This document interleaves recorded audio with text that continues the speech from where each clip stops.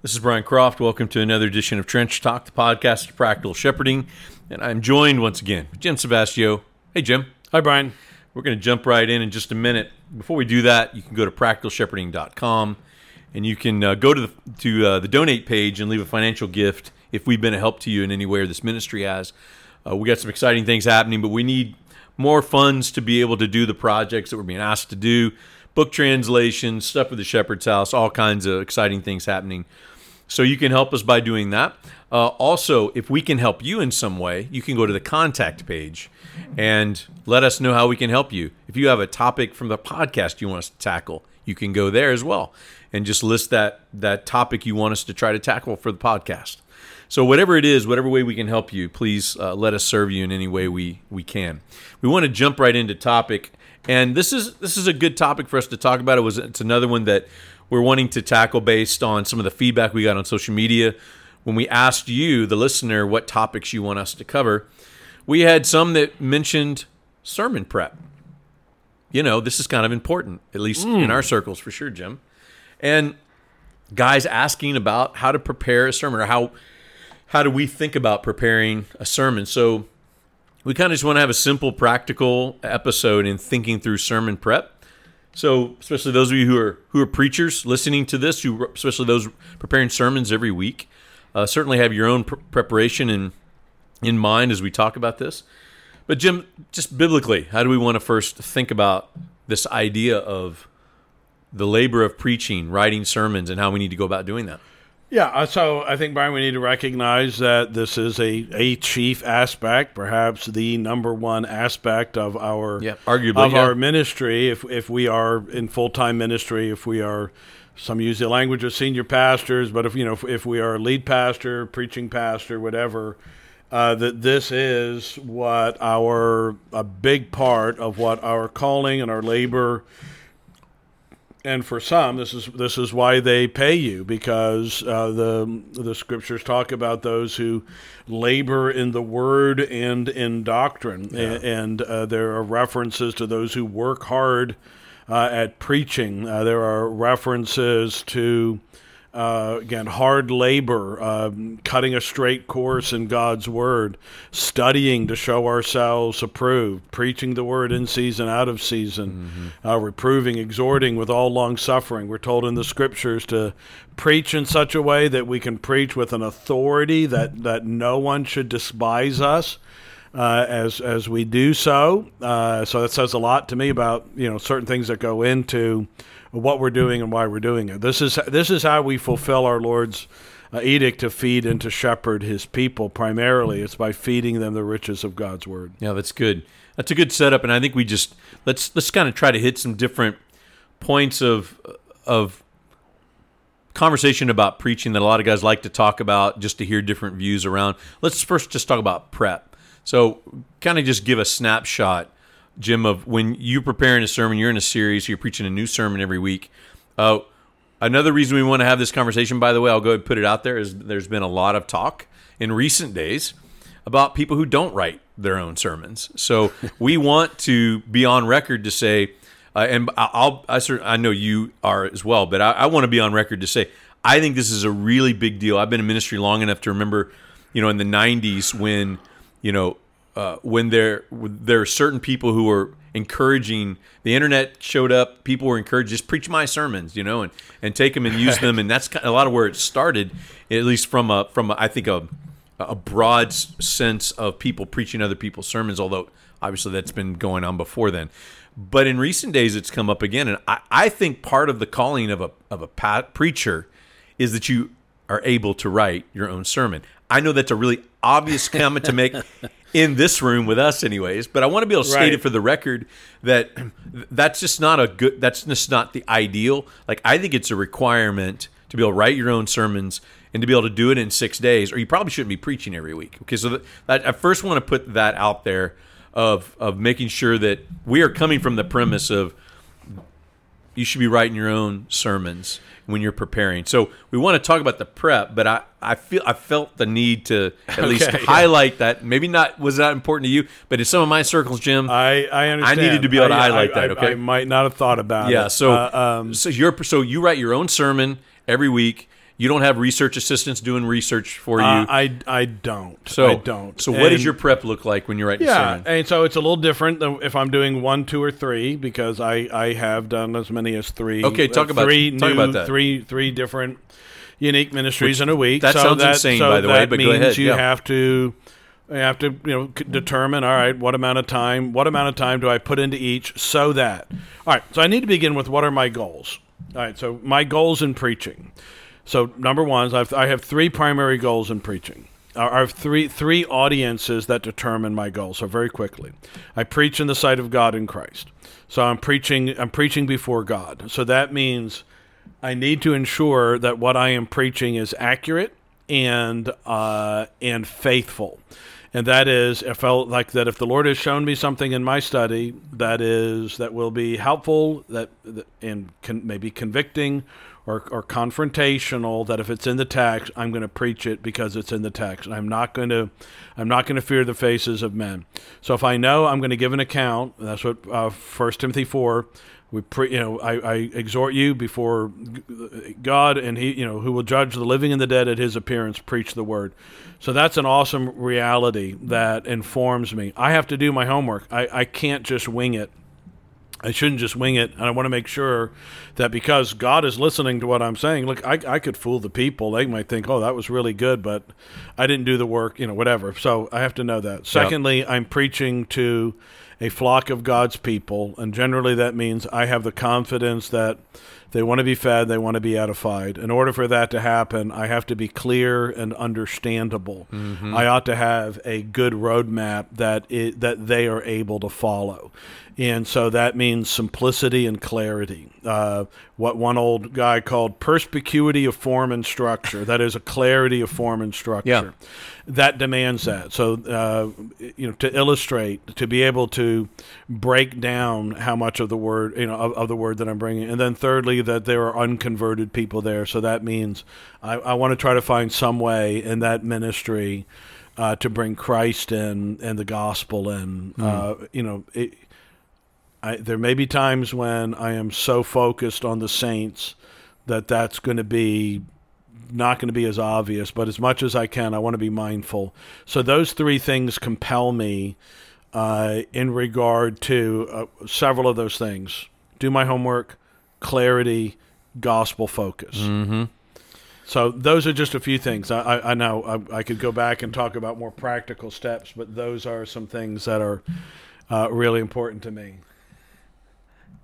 Yeah, that's good. I think starting at the prep in regard to knowing what your aim is important. I'd love for you to talk about, though, there are guys that you said it's something interesting that I think it's important for people to think through. You got 3 sermons versus 1 sermon. Yeah, that changes your prep. Yes, and I think I really appreciate you saying that, and I think it's important for everybody to hear, because I hear from guys all the time, especially younger guys that are really learning to preach still, is they think I got to have this to make a sermon.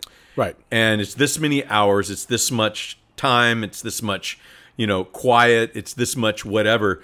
And so there's no way I could do 3 sermons in a week. Yeah, I can't put 40 hours into that's 120 hours. But I just want to I know you've been preaching 40 years, but I just want to affirm that I think that's really helpful for you to say and to put a category in people's minds who are listening to this, because I think a lot of people don't have that. They think if I'm going to write 1 sermon, it's going to take me this long to be faithful. Right. And I just want to push back on that. Write your own sermons, but realize you got this much time to write a sermon. Be as faithful as you can with the time allotted. With the time you have. Exactly. That's something a lot of people, that they don't think like that. Again, a lot of the guys listening to this are bivocational or trivocational. I heard the expression today, multivocational. Some are you used to be multivocational. I was trivocational, technically. That's true. Well, you were more than that. I was trilocation, but I get to be all of his ministry, but it was three jobs for sure. Yeah, so. But you did piano lessons, tennis lessons, martial arts lessons. You're going to count all that Brian, stuff. You were a Renaissance man. Amazing. That's a different podcast, Jim. Yeah, all right. But anyway, I'm just puffing you up here.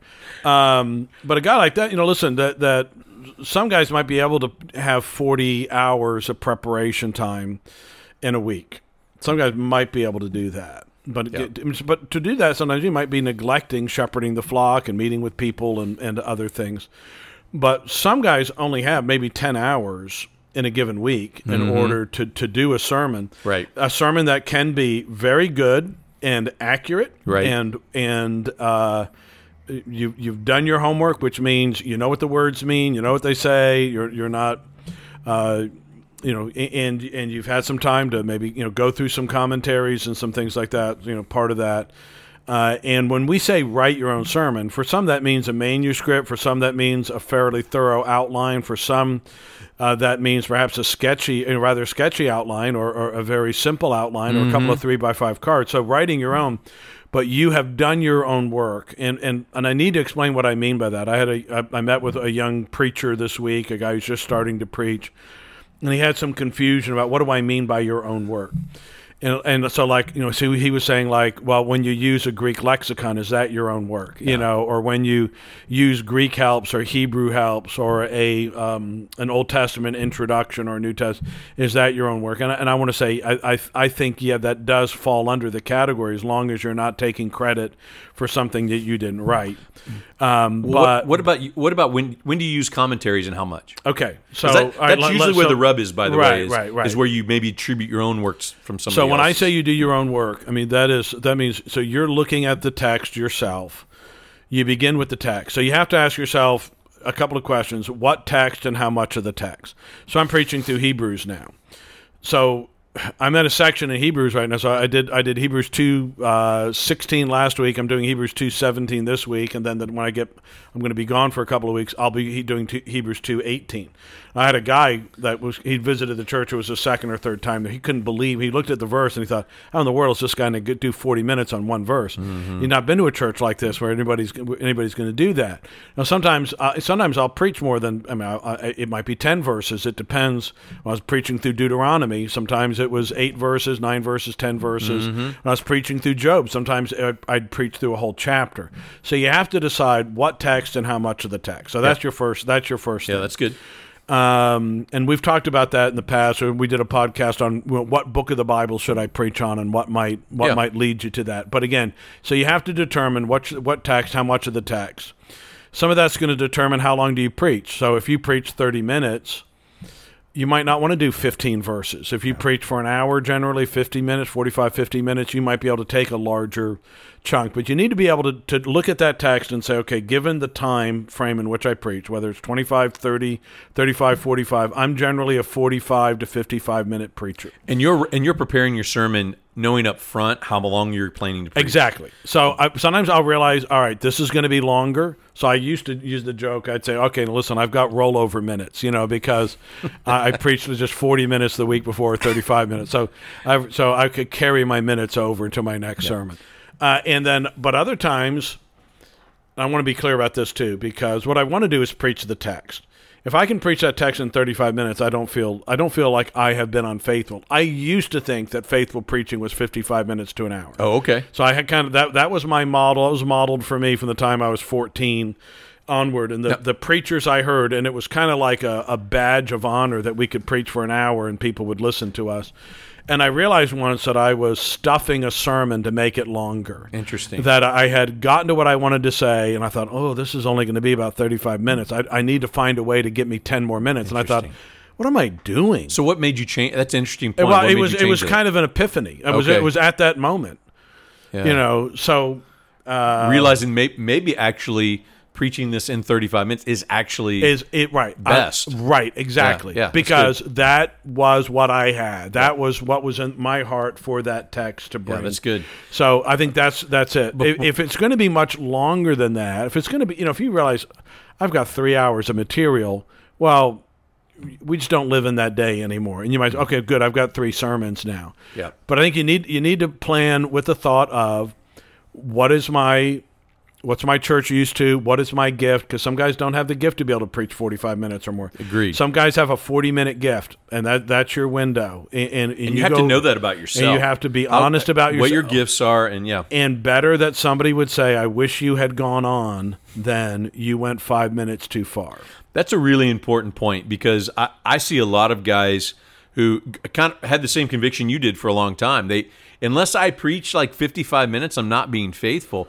But one of the many problems, and Alistair Begg is famous as saying this, at least when I had heard it, that he's famous to saying, you think you have to preach 55 minutes to be faithful, but you may not be gifted enough to preach 55 minutes. You may be gifted enough to preach 30 minutes. So what are you putting these people through by trying to preach 55 minutes every time? Right. As the saying goes, Spurgeon. You're not Spurgeon. You're probably not Spurgeon. Yeah. Maybe he wasn't even Spurgeon. But he. What I mean by that is, maybe there may have been some duds in there.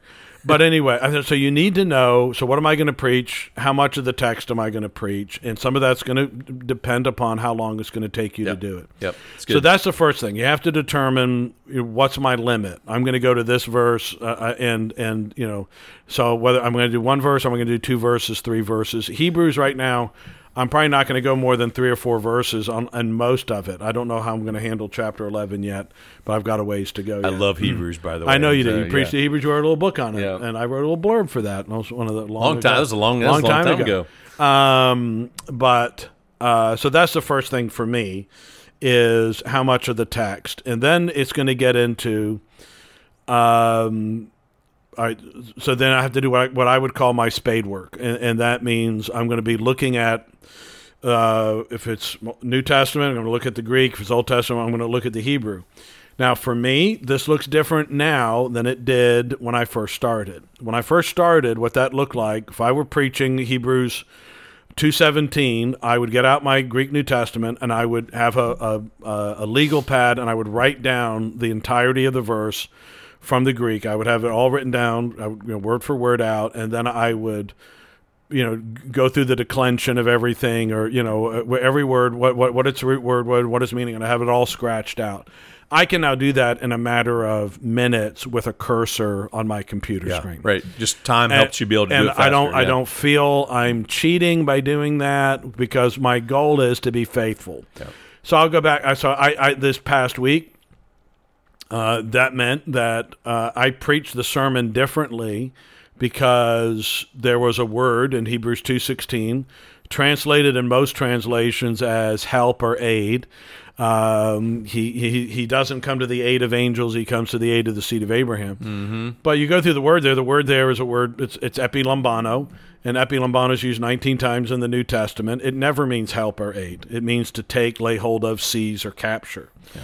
And so you're looking at, okay, well, certain translations, almost all translations have it one way. So my initial thing is English. I'm meditating on the English ahead of time. I know the next verse, thinking about it, praying about it, chewing on it. Well, then you do your Greek work, and sometimes it's like, okay, I've got here, there seems to be a discrepancy. Yeah. And so you're trying to do that spade work in order to be as faithful as you can to the text. So that's my next step is to try to determine the meaning of the words, how those words are used in context, how they're used in the rest of the New Testament, etc.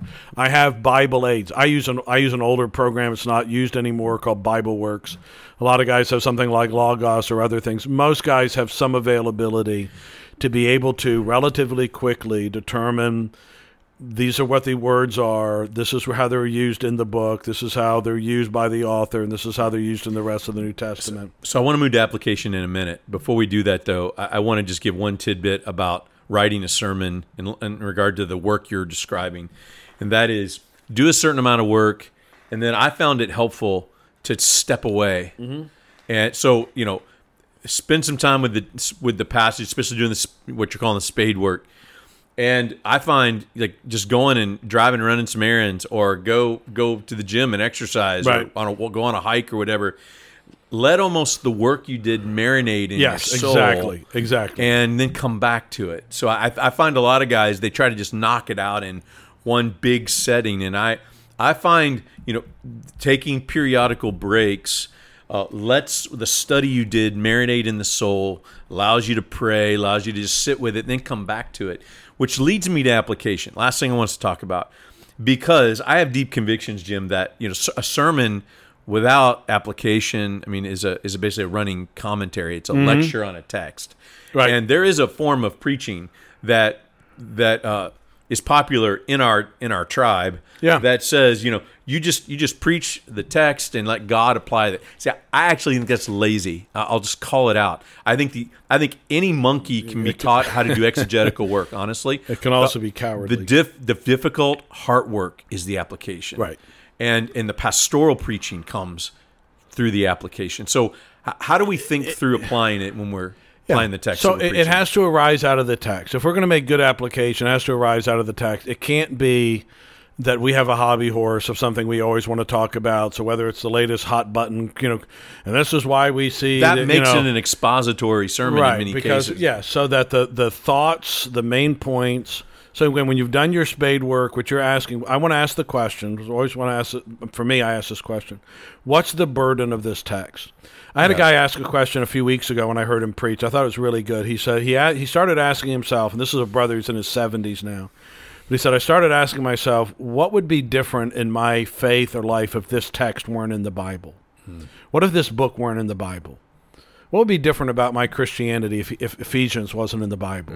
What if Hebrews wasn't in the Bible? What if Hebrews 2 wasn't in the Bible?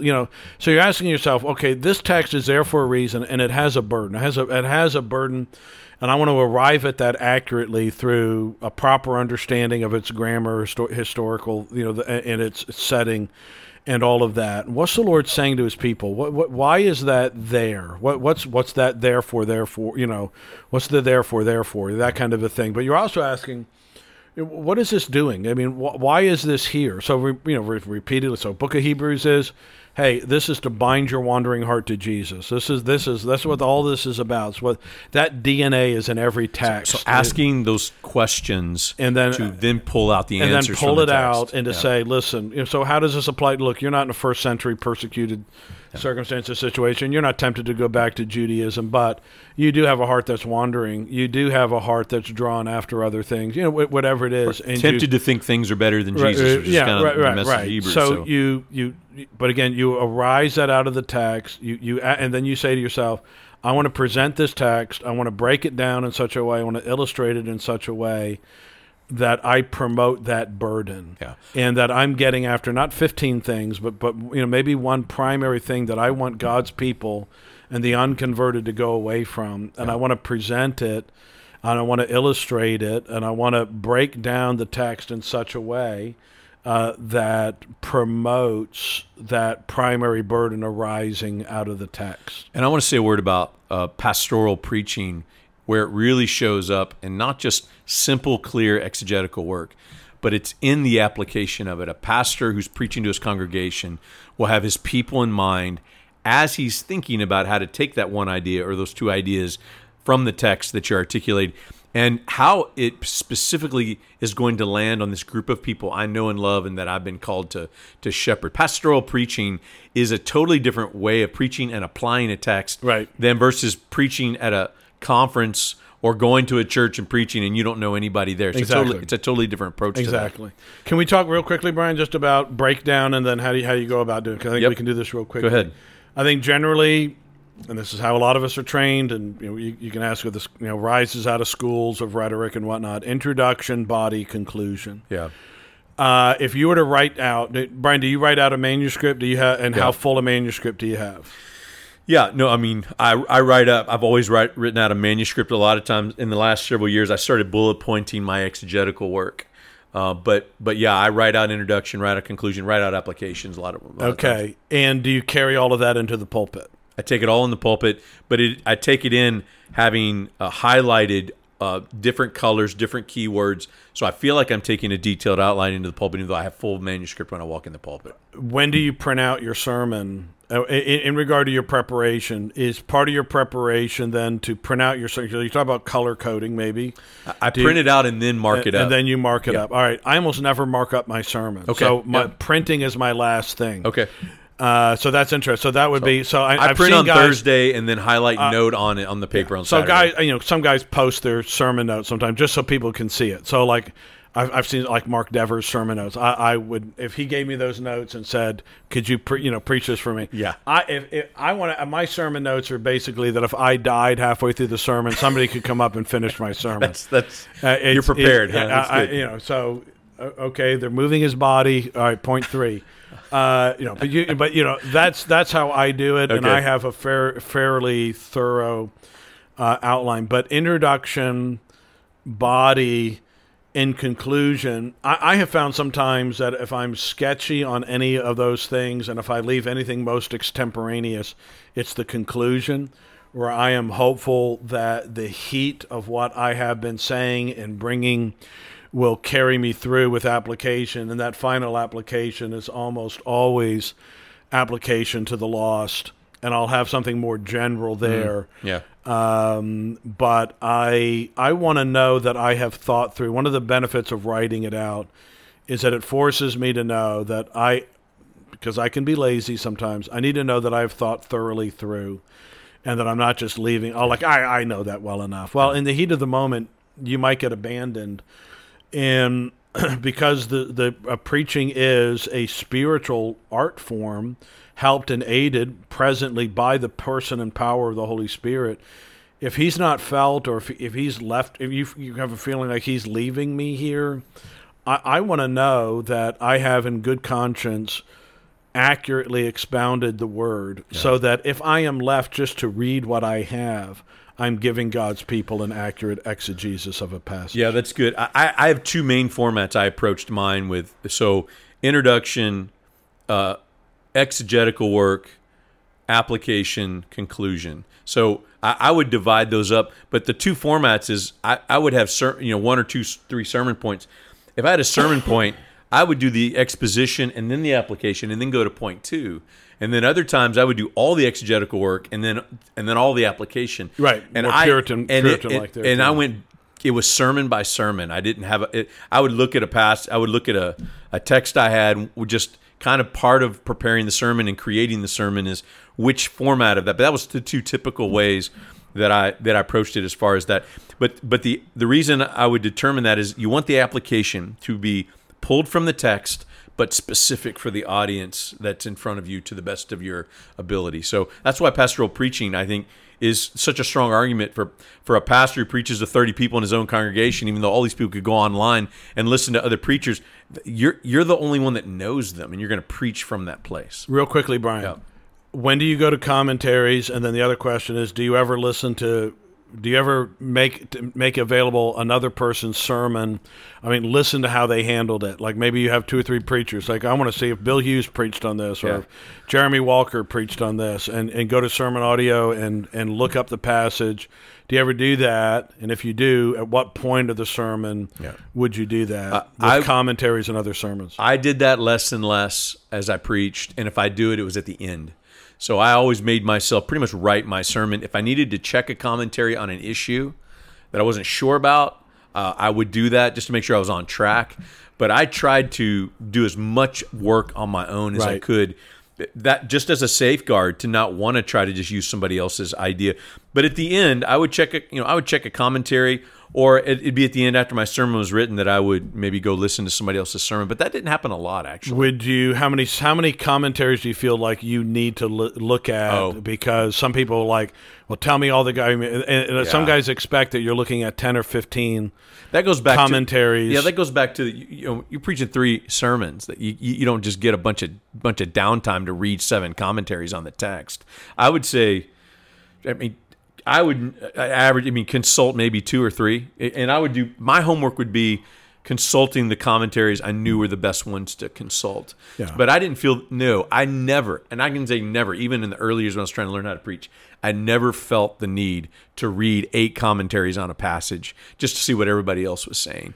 Yeah, because I think real quickly with commentaries, I think you have some that are more exegetical, technical. You have some that are more devotional and pastoral, and I think a blend of those things can be very good. But also, where I did my homework was asking credible people I knew, hey, what's a real good technical commentary on this? What's a good devotional, commentary on this? So I want a lot of my research would be up front to make sure I got the right commentaries instead of just putting a stack of commentaries and I'm going to try to read them. Right. I just didn't have the time to do that. I know other people do that.